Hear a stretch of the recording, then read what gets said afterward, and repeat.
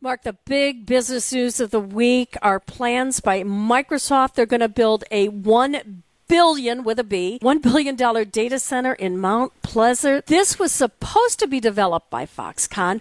How did this all happen, and why did nobody know this was coming? This is something we talked, remember last year, we talked a little bit about that site and the fact that there is no question that what has happened there is nowhere near what was promised with Foxconn. They do have some things there, but nowhere near. But the site was made ready for that. So the water, the sewer, the roads were all put in.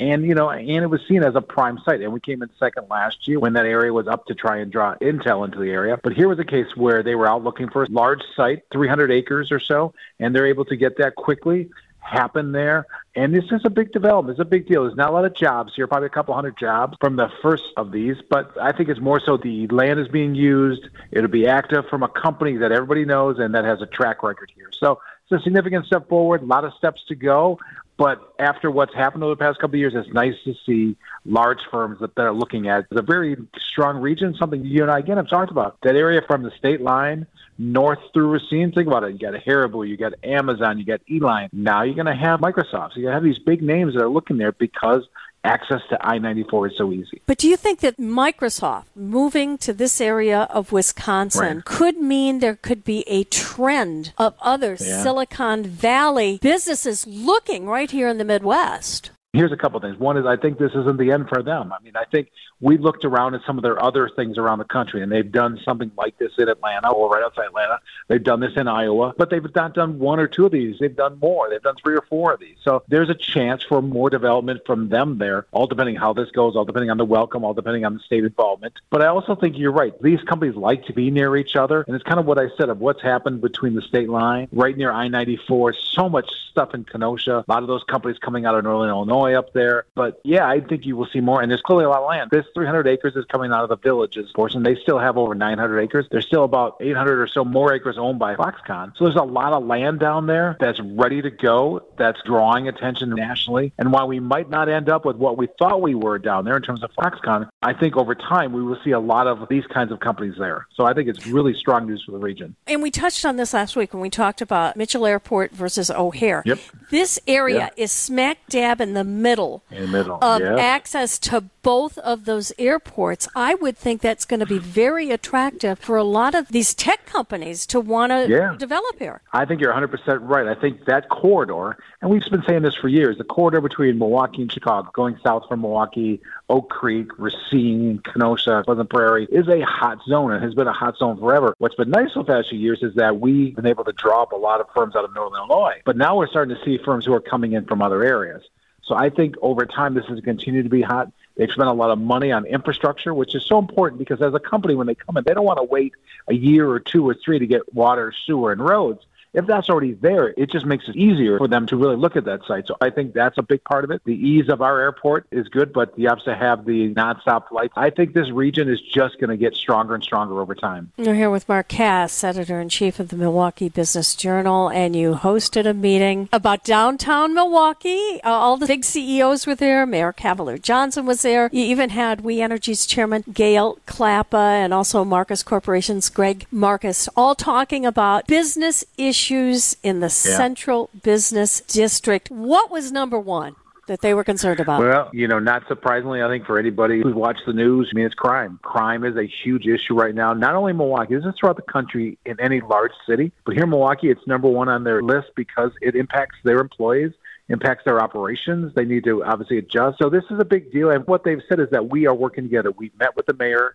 as a group. So a group of high-level execs met with the mayor and are trying to work with him together as a team to really address these issues. And there's this issue of funding. We need more money for police. We need more money to have officers on the street. We need more money for education. We need more money for job training. That's all true. But what they said that we need something now. We need to ensure things are really moving in the right direction now, whether that's more police on the streets, whether that's surveillance cameras, whether that's other things that are going to help in June, July, and August, while also working on long-term issues. Because the problem becomes, as these issues happen and they're on the news and they're heard about from people in Heartland or people in Oconomowoc or people in Wales, those people are not coming to the heart of the city, and that costs them money. It also hurts them with workers. They're trying to get their workers into the office again, right? There's this move this year to have staff return to the office, spend more days in the office. Well, they're hearing about issues, whether it's cars that are getting smashed into, whether it's reckless driving, whether it's other crime. They're saying, well, I'd rather work at home where it's not an issue. So this is a big part of the thing. And we heard 2 or 3 times throughout this meeting, if we don't address this issue, it could really stop our renaissance, which we've seen over the last few years.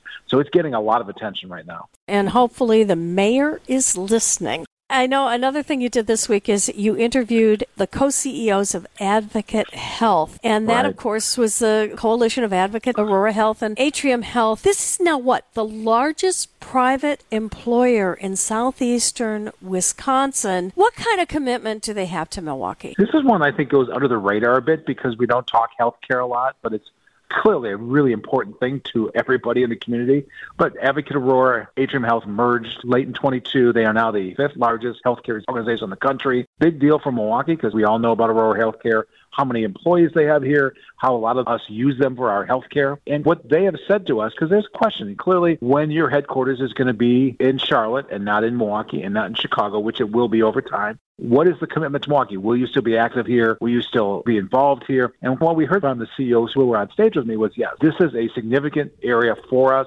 We will be here. We will be active here. We'll be involved in the community, whether it's through sponsorship, whether it's through its community events, whether it's through working on significant healthcare issues. We all know there are significant healthcare issues in the Milwaukee area, all depending on where you live. There are certain zip codes where they have significant health issues that need to be addressed. So what they said is, yes, we are all in on Milwaukee. You're not going to see less here. But it's a question that's out there. It's a question we have to hold them to because they are, as you said earlier, the largest private employer in the region. They're our largest healthcare provider in the region. They need to be involved. They need to be active. So it was good to hear. But on the other hand, we need to keep watching this one because over time it can't really lead away. Well, tomorrow's opening day, the day we've been waiting for it. Yes. AmFam, the Brats and a burger. I could see you got a cheese head on already, don't you? You're wearing your cheese head. You got your foam thing out with your finger. I know you're all in. But what does the return of baseball mean to all those businesses around AmFam Field? Yeah, it's a big deal. I think sometimes we kind of lose track of this, what it means to the region. And I'll talk about a couple fronts. One is the obvious impact of the restaurants and the bars near the stadium. They're full on a game day. They do the shuttles. They do the specials. They're very involved. But I also think you have to look at the hotels because we have people who will come in for these things all the time.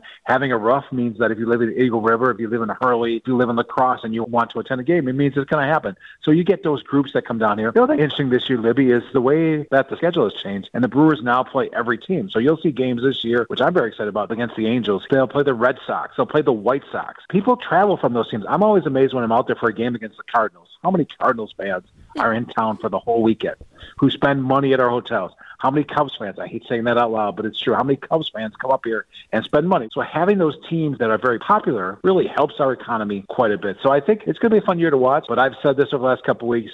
It's so important to win. If the Brewers win in April and May, I think the crowds will be out there. It'll be a great summer. If they are not winning in May, I think they're going to lose that enthusiasm, and it's going to be a longer summer. And we need a good summer, right? I mean, it seems like winter has gone on a long time this year, so we need an active and fun summer. Well, we know when the Brewers come back to AmFam, summer's not far away. So we're looking forward to it. Mark Kass, it's always great to have you here. Always good to see you, Libby. Hopefully I'll see you out there tomorrow. You'll be wearing your hat and drinking a cold Miller Lite and eating a 1 or 2 brats, right? You betcha.